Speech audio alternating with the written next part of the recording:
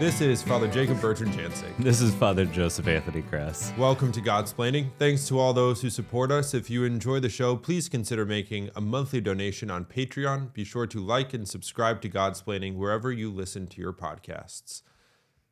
Father Joseph Anthony, here we are. Yeah, look at us, back at it. Again, I guess. We've never not been back at it, but yeah, we're doing all right. I'm hanging in there. Good. That's great news. The good news of the day. Here we are. What? It's like mid-January. I think so. Somewhere around there. Yeah. I guess, well, you're in Virginia. I'm in, I had to remember, where do I live? Where's Waldo, man? That's right. I'm in New Hampshire. Januaries are kind of different. Yeah. But yeah, I mean, winter's winter, I guess. Yeah, I guess what's going on. Well, winter in Central Virginia. Virginia is an amazing state. Like, I've really grown to love Virginia a lot. But there's a lot going on in that state. Where I am in Central Virginia, we're right in the Blue Ridge Mountains, so we still get a lot of snow at times. We're at the base of the Blue Ridge, so obviously you'll get more snow up in the mountains. Not as much as snow as New Hampshire gets, but you still get a lot. And there's something really beautiful about the first snowfall of the year, like just that kind of silence as the big fat snowflakes fall down and cover everything. So there's something really special about that. You know, Virginia has, a lot of down in Virginia Beach and down near the Outer Banks, there's a lot of ocean and things like that. But still up where I am, you get that sense of the winter and you just want to sit in front of a fireplace and with your Snuggie and just, enjoy I haven't thought it. about a Snuggie. I've never owned one, but I've never thought about it. You've owned one. Of course I have. That's it's a blanket with arms, man. Like, well, why wouldn't that? It's fantastic. Okay. But yeah, there's something really beautiful about it. But I will say, I'm not built for the cold. Okay. Like, I don't like it. Yeah. Okay. I despise the cold. I would rather be in the summer, send me to Florida Keys. Like, I'd rather be in warm weather. Yeah. But there is something I can recognize that is very beautiful about winter and the snow. Yeah, I know. I'm kind of the opposite. I don't like to be hot, and I'm not like, if I had to pick seasons, it'd be fall and winter. Over like spring and summer. Yeah, just maybe. I think so. Like temperature wise, I mean, it's obviously like what you can do in those seasons is very different. So that might change the game a little bit. But yeah, up where I am, it's winter comes early and it often comes hard and it stays, kind of thing. So we've had a good bit of snow already, but typically the snow like really comes after the new year. We get snow like before Christmas and stuff, but like where we're really getting like snowed in is like February, March, which is, it's a thing because for me, after like February, I'm starting to get ready to be done. And like the end is not terribly near. I'm sorry. I don't like the short days. I want a long. That's I killer. want the sun to like set like 9-10 o'clock at night. Like, That's I killer, love the long days, just like sitting outside. But when the sun sets at like 4:30, I'm like, it does when we I don't hit like that, buddy. when we get to daylight savings. So the fall, like December's tough. December's tough because like by 4 p.m. it's pretty dark, and then. By 3:30, the sun, 3:45, I might be exaggerating a little bit. The sun's going down, but obviously, like anyone who's lived in winter, which is probably a lot of people who are listening, I'm not saying anything novel, but like when you get that winter sun and it goes, even if it's like not yet setting, but it's like below the tree line and it's just like shadowy and gray. It's like, and then the sun comes up like around 7 in the morning. Like I go to the parish often and it's dark out. Yeah, I hate it's that. for the morning mass, which is at 7:30. So, anywho, well, talk about dark things and the sunsets. Yeah, well, we can talk about the rising sun, but the sunset of life, but the rising sun of Christ. Hey, yeah, like that, and but dark things. But yeah, today we wanted to talk a bit about last rites, and death, and to give a sense of what does it mean when we talk about last rites. And as the title of the episode is last rites, when should I call the priest? Like when should this be happening? And also, and we'll talk about first probably like what is happening. What does it mean by last rites?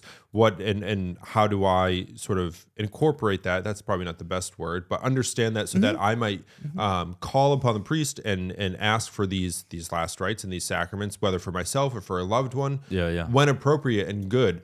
And I think we'll talk about it too, and perhaps start off by talking about it. Some of, in our experience as priests, just that, our experience of last rites, of death, of dying, that sort of thing. And I'll say this, I'll start it off by saying this, that, and thinking about the priesthood before I entered formation, as I was in formation, I'm sure you've had conversations that are like, what's your favorite part about being a priest, or what do you think? Right. And often you get, which are good things, I'm not saying they're not good things, but like celebrating the mass or hearing confessions or that sort of thing. I would have never guessed how often the last rites, or the sacrament of anointing of the sick, how much, especially now, not so much as when I was vocation director, but especially now as a pastor, how the sacrament of anointing, last rites, death is so part and parcel of my priesthood. Yeah. It's really like a central thing that I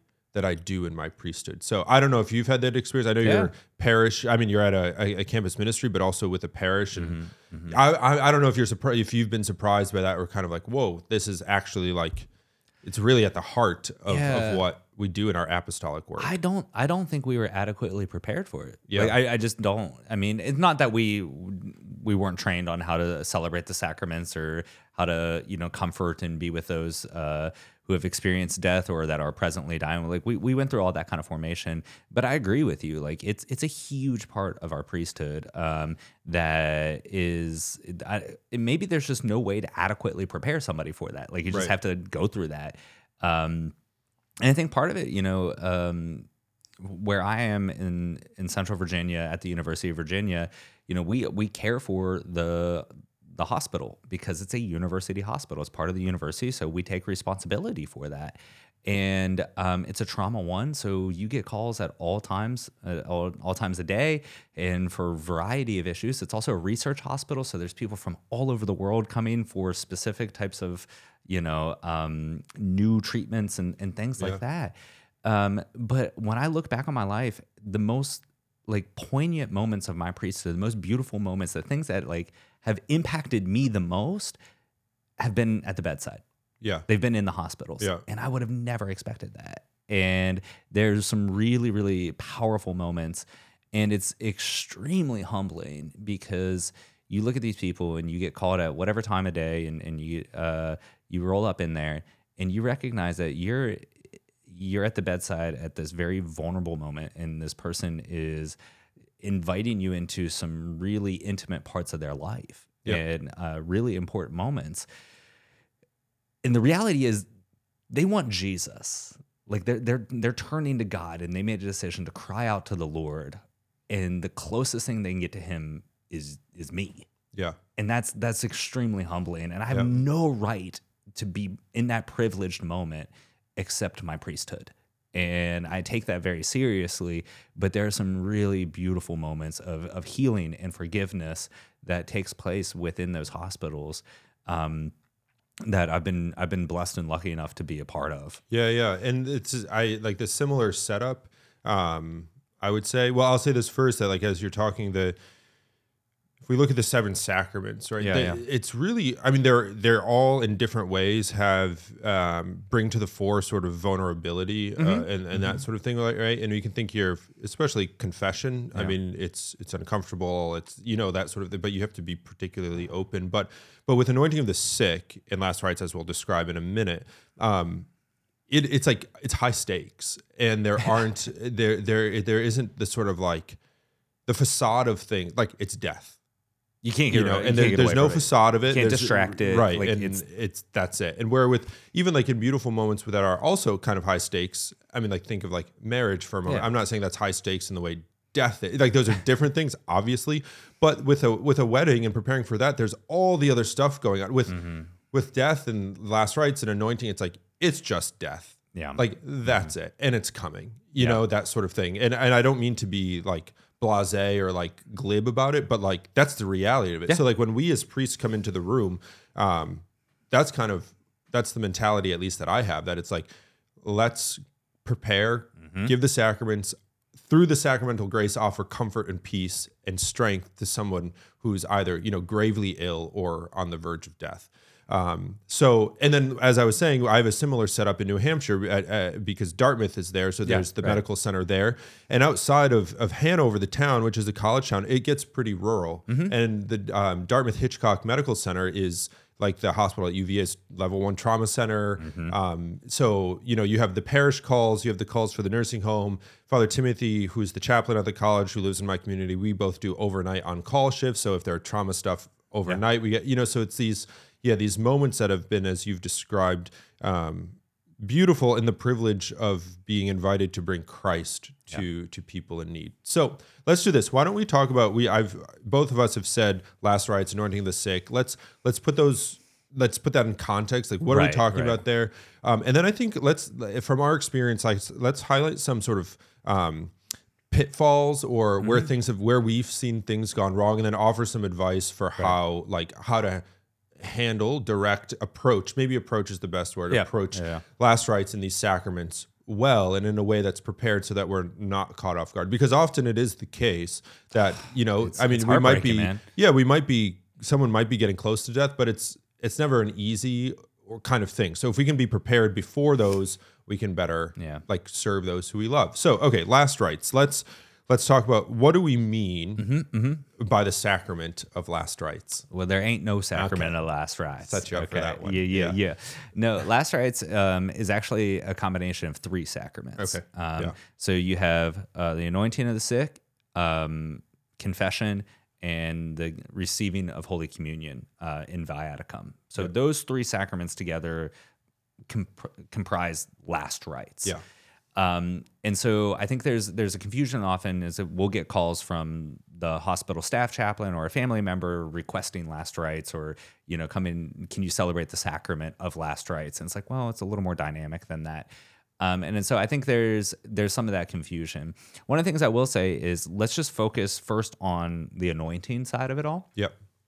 The anointing of the sick is a sacrament that can be celebrated repeatedly, and it's primarily when somebody's health is taking a turn, or they're preparing for a major surgery or anything along those lines. And it's encouraged to receive that sacrament for those types of things, especially if you're preparing for a surgery, to go to your priest and ask to be anointed before you go under for the surgery. I've seen it many times. People go in for simple surgeries and something goes wrong. Yeah. And that's really important. And there's just little things about that that I like, is like, you can actually anoint the site of the surgery. Like if somebody's getting knee surgery, you can anoint their knee or something like that. So I think those things are important. But when we look at quote unquote last rites, it's those 3 sacraments that come together, right? So you go to confession first, then you receive anointing, and then it finishes with the giving of Holy Communion in viaticum, which means food for the journey. Yeah. So this is the final time that this individual receives communion before they pass from this earth. And that's a really important and beautiful moment. And I think, unfortunately, there's a lot of times where, because of the confusion about this sacrament and some of the things that we'll talk about in a little bit, we as priests don't get called until it's too late to celebrate all 3 of those sacraments. Yeah. It's too late. Either the person's intubated or they're unconscious and can't respond.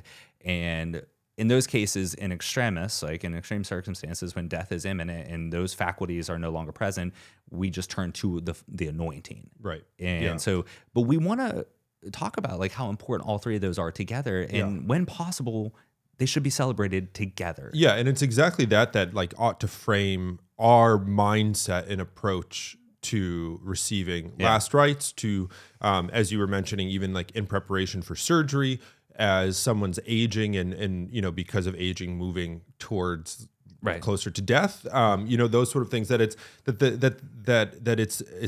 this might be a kind of cheap or silly way to say it, but it's like a package deal that we're aiming for. Confession, anointing, Holy Eucharist, or viaticum. The last time we received, it's a value meal. When you go to the McDonald's, you get your burger, your fries, and your drink. You could order those a la carte, right? You could go to the dollar menu and get each one of those individually. For sure. Yeah. But I'm a big fan. I want the value meal. Okay. Yeah. Give me that large Coke, a double quarter pounder with cheese and no onions, and then a large fry. I want it all together. Okay, so we want it all together. I'm gonna let y'all. Can You take decide that. which you can element take of that my analogy. McDonald's order is each sacrament, but that's you can for the take comments analogy below. if you Okay, want, but hopefully, maybe you'll remember it if nothing else. But what I want to point out too is and this will help again situate the need for the sacrament. But what does it do? Yeah. Like, why the last rites? Is it just something that is there to like make us feel better? Or is it just like a comfort? No, of course not. So if we look at let's talk about anointing of the sick. Like, what is the end? What's the grace that anointing of the sick gives? Well, the grace is that it strengthens somebody in the face of death. Yeah. First spiritually, and second bodily. That it gives strength because we recognize, and not we, but the Lord who gives all the sacraments for a particular reason at particular times in life to sanctify and to strengthen and offer his mercy and his grace when needed. He knows that in death, in the face of death, our faith will be tempted. Yeah.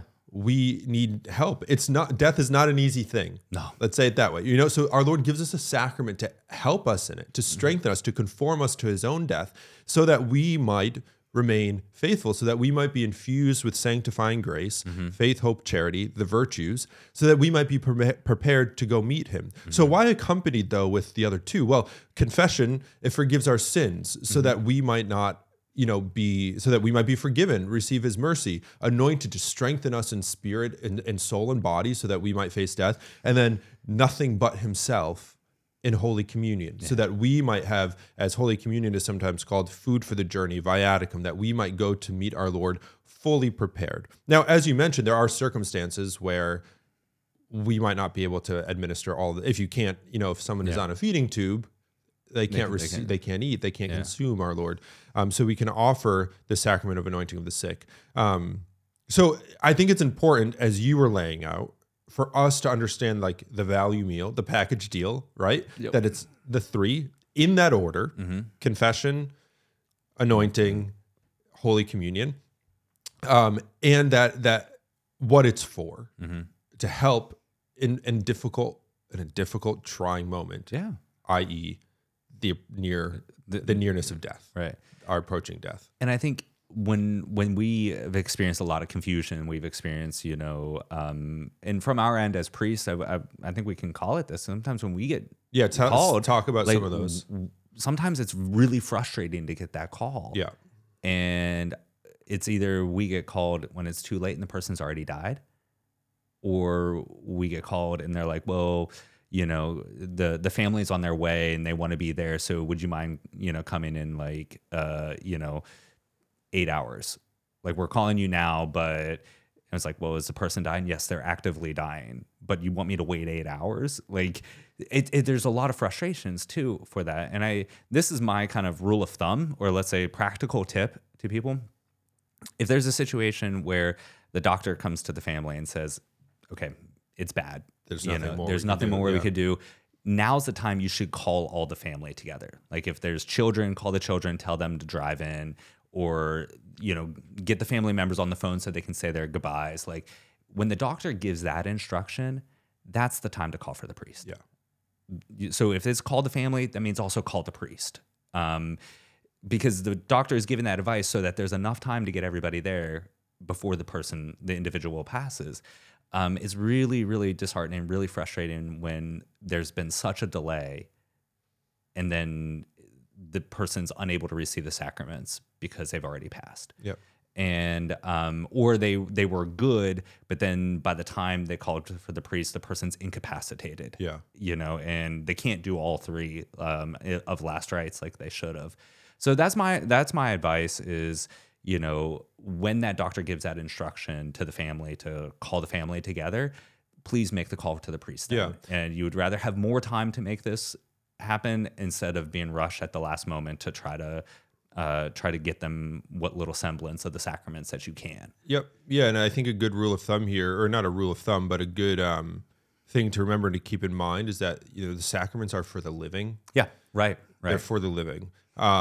So we can't administer the sacraments for those who have passed. And it's not It's certainly been a handful of times where I've been called, as you've said, where I've been called when someone has passed, but the family wants prayer said, but the person, like, they call as soon as the person dies. It's just like, it's hard. For me, it's disheartening because it's a misunderstanding of what the sacraments are and that sort of thing, which, I'm not casting like blame, but it's just a misunderstanding. So that's why I think it's so important for us and for you who are listening to understand what these last rites are for and what they're about and that sort of thing. And that brings up another thing that I've experienced a lot is like, hey, Father, like the family's on your way. Can we call you back once they all get here? And it's like the sacraments are primarily about the individual who's getting ready to die. Yeah. Like they need to hear the words and they need to hear the prayers of that strength so that they can prepare. If the family can be around, that's great. And then that can help, right? Pull everybody together. But there are also some times where, given certain family dynamics, like it's actually more problematic to have the entire family there. And so if we kind of keep that mindset of the sacraments are for the individual who's preparing to die, and that's the most important thing. It's not necessary to have the entire family around for that moment. Right. And if it's possible, then great, because that can add a comfort to the family knowing that they've received the sacraments and things like that. But it's not something where we have to wait till everybody's in the room, because I've been there and I've like rolled up on the floor, walked in the room, they're like, oh, so-and-so just left to go get dinner. Like, can you wait till they get back? And it's like, it's not necessary that they're here. Like, it's necessary that this person in the bed receives the sacrament. So let's go do it now. Yeah. And I think one of the things you spoke of is actually the beauty of the rites is that they're extremely brief. Yeah, that's true. So give some of that experience about the beauty of the brevity of it all. Yeah. So I mean, especially anointing. Yeah. The anointing. if it's that the sacrament of anointing of the sick. I mean, it takes 3 minutes. Honestly, it's like 3 to 4 minutes. Yeah. So I was. If you have the final commendation, it's maybe 5. Yeah. But.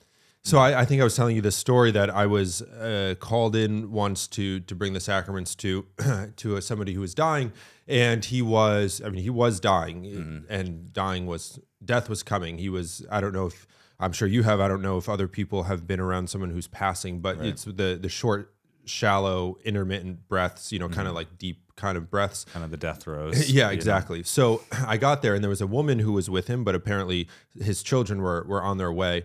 And she wanted to see if we would wait for them, but they were on their way. They weren't close though. They were like driving in from like Boston or something, they were hour plus away. And it's like, well, no, we're not going to wait. I didn't say, but she called one of the sons, and luckily one of the sons was like, no, just, have Father, give him the sacrament. That which took the burden off of me of having to explain, it's really important that he receives these sacraments now. So, but this woman wasn't Catholic who was with this man. It wasn't his wife. It was a friend, and so I put my stole on, I anointed him, went through the rite, and that was kind of it. And she said, "Oh, is that it, Father?" I was like, "That's it. That's all I need." It's like, yep, that's it. So, it's quick, and it's quick not because like time isn't. Like giving our time isn't important. It's quick because it's not what I'm doing or what the family who's surrounding this person's doing or what the person's doing, but it's about ready access to Christ. Yes. And it's about, it's not a time thing, but it's about immediate access to Christ and what Christ offers, what he himself offers through the sacraments and through the treasury of graces that he's entrusted to the church.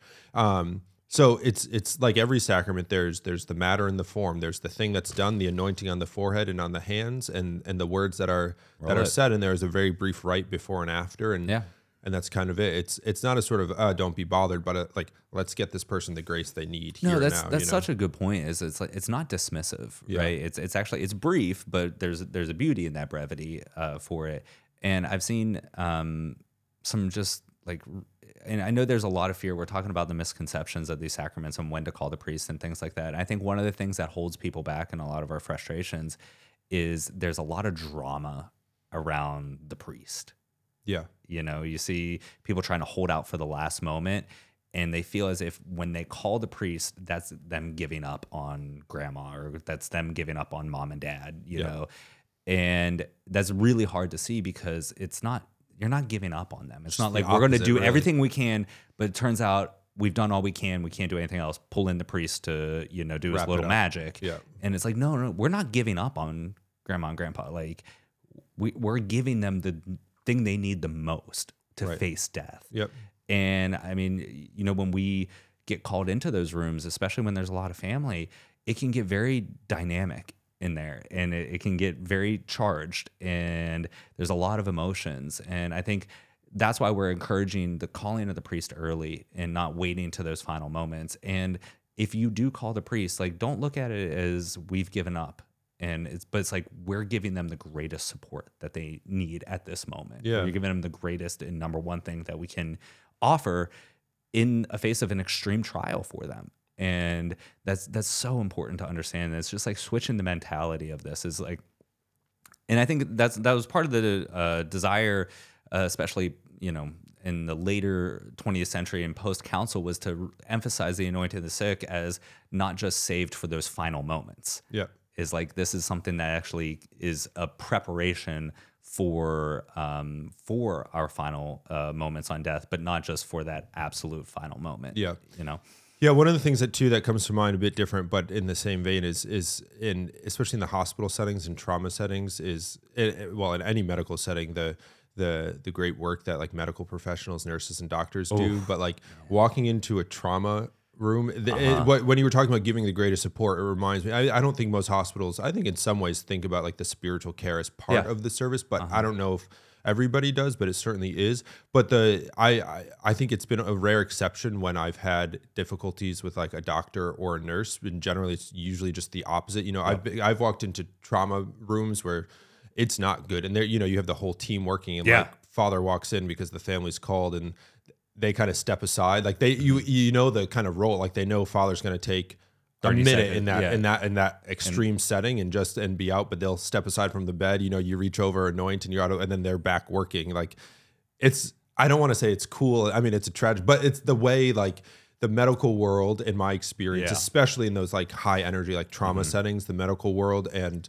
the chaplaincy services kind of can just blend and not get in the way and not compete, but like you said, offer the greatest and fullest support that we can to people, body and soul. One of the most poignant moments I've ever had was with a doctor in the delivery ward. There was, the mother was about ready to give birth, and they weren't sure if the child was going to survive the birth or not, and so she asked for the priest to be there, and it was myself and the doctor delivered the child together. And it was a beautiful moment, but I learned one of the most pastoral things because the child didn't survive. I remember asking the doctor, and I said, "Okay, like, did you pronounce the child? Because like I have prayers after death and a prayer for a mother at those moments and stuff." And he said, "No." He said, "The time of birth and the time of death need to be two separate times. That woman in the bed needs to know there was a period where she was a mother." Yeah. And I was just like, that kind of pastoral sensitivity, from the doctor was beautiful. Yeah. And he was so accommodating. He's like, "Yeah, we're in this together here." Like, that's cool. Yeah, it was a really beautiful thing. And that brings up, I think, one of the last things that I want to mention, because we're talking about misconceptions and misunderstandings around the last rites.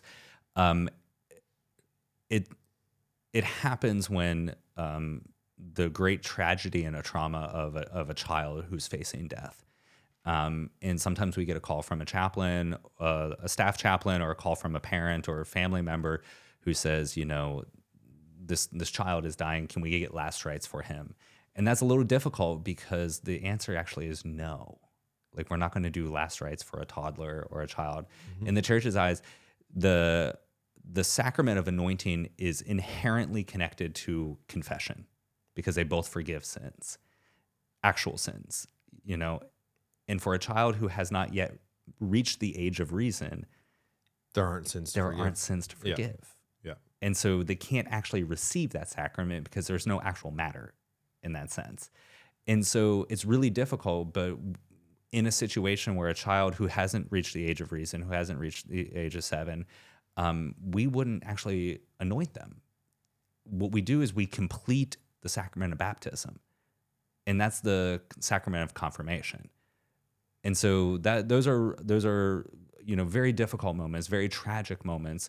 But I've been called multiple times to give last rites to a child, and then you have to kind of walk the family through because you're going to say, actually, I'm not going to do what you're requested. Yeah, I'm going to do this other thing. So you kind of have to do some catechesis. But for our listeners to understand that, like in those really traumatic and tragic situations, we've been talking a lot about the sacrament of anointing and all three of the last rites as this preparation for death. Well, in the case of a child, we actually look to complete their baptism as their final preparation for death, which is a little different, but I think it needs to be said. Yeah, and it achieves the same. Yeah. It prepares. It's sanctifying grace. Christ. It's a sacrament, exactly. right? We're talking about sacraments for sanctifying grace. So they do that. So I think by way of just wrapping up here, 2 quick takeaways. One, remember that like last rites, confession, anointing, Holy Communion, Viaticum, if it's the last time.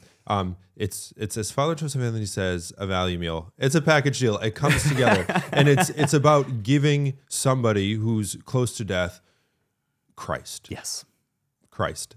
And secondly, don't be afraid to call your priest, even if you're not sure. Is it time? Is it not time? He'll answer. Call. He'll let you know. He'll offer counsel. He'll offer advice.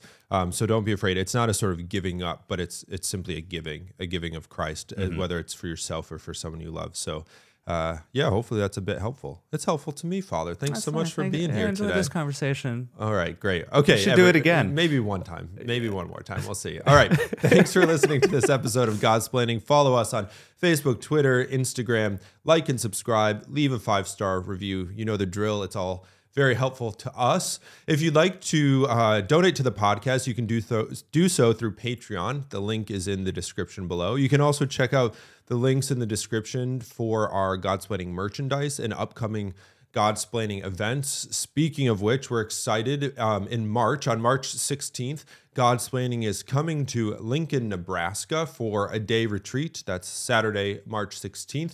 We'd love to see you there, whether you're from Lincoln or might want to travel in. Be awesome to spend the day with you, to pray with you, to study a bit with you, to get to know you, to see you in person. So check out our website for more information as it comes out. And in the meantime, pray for us. We're praying for you. And until next time, God bless.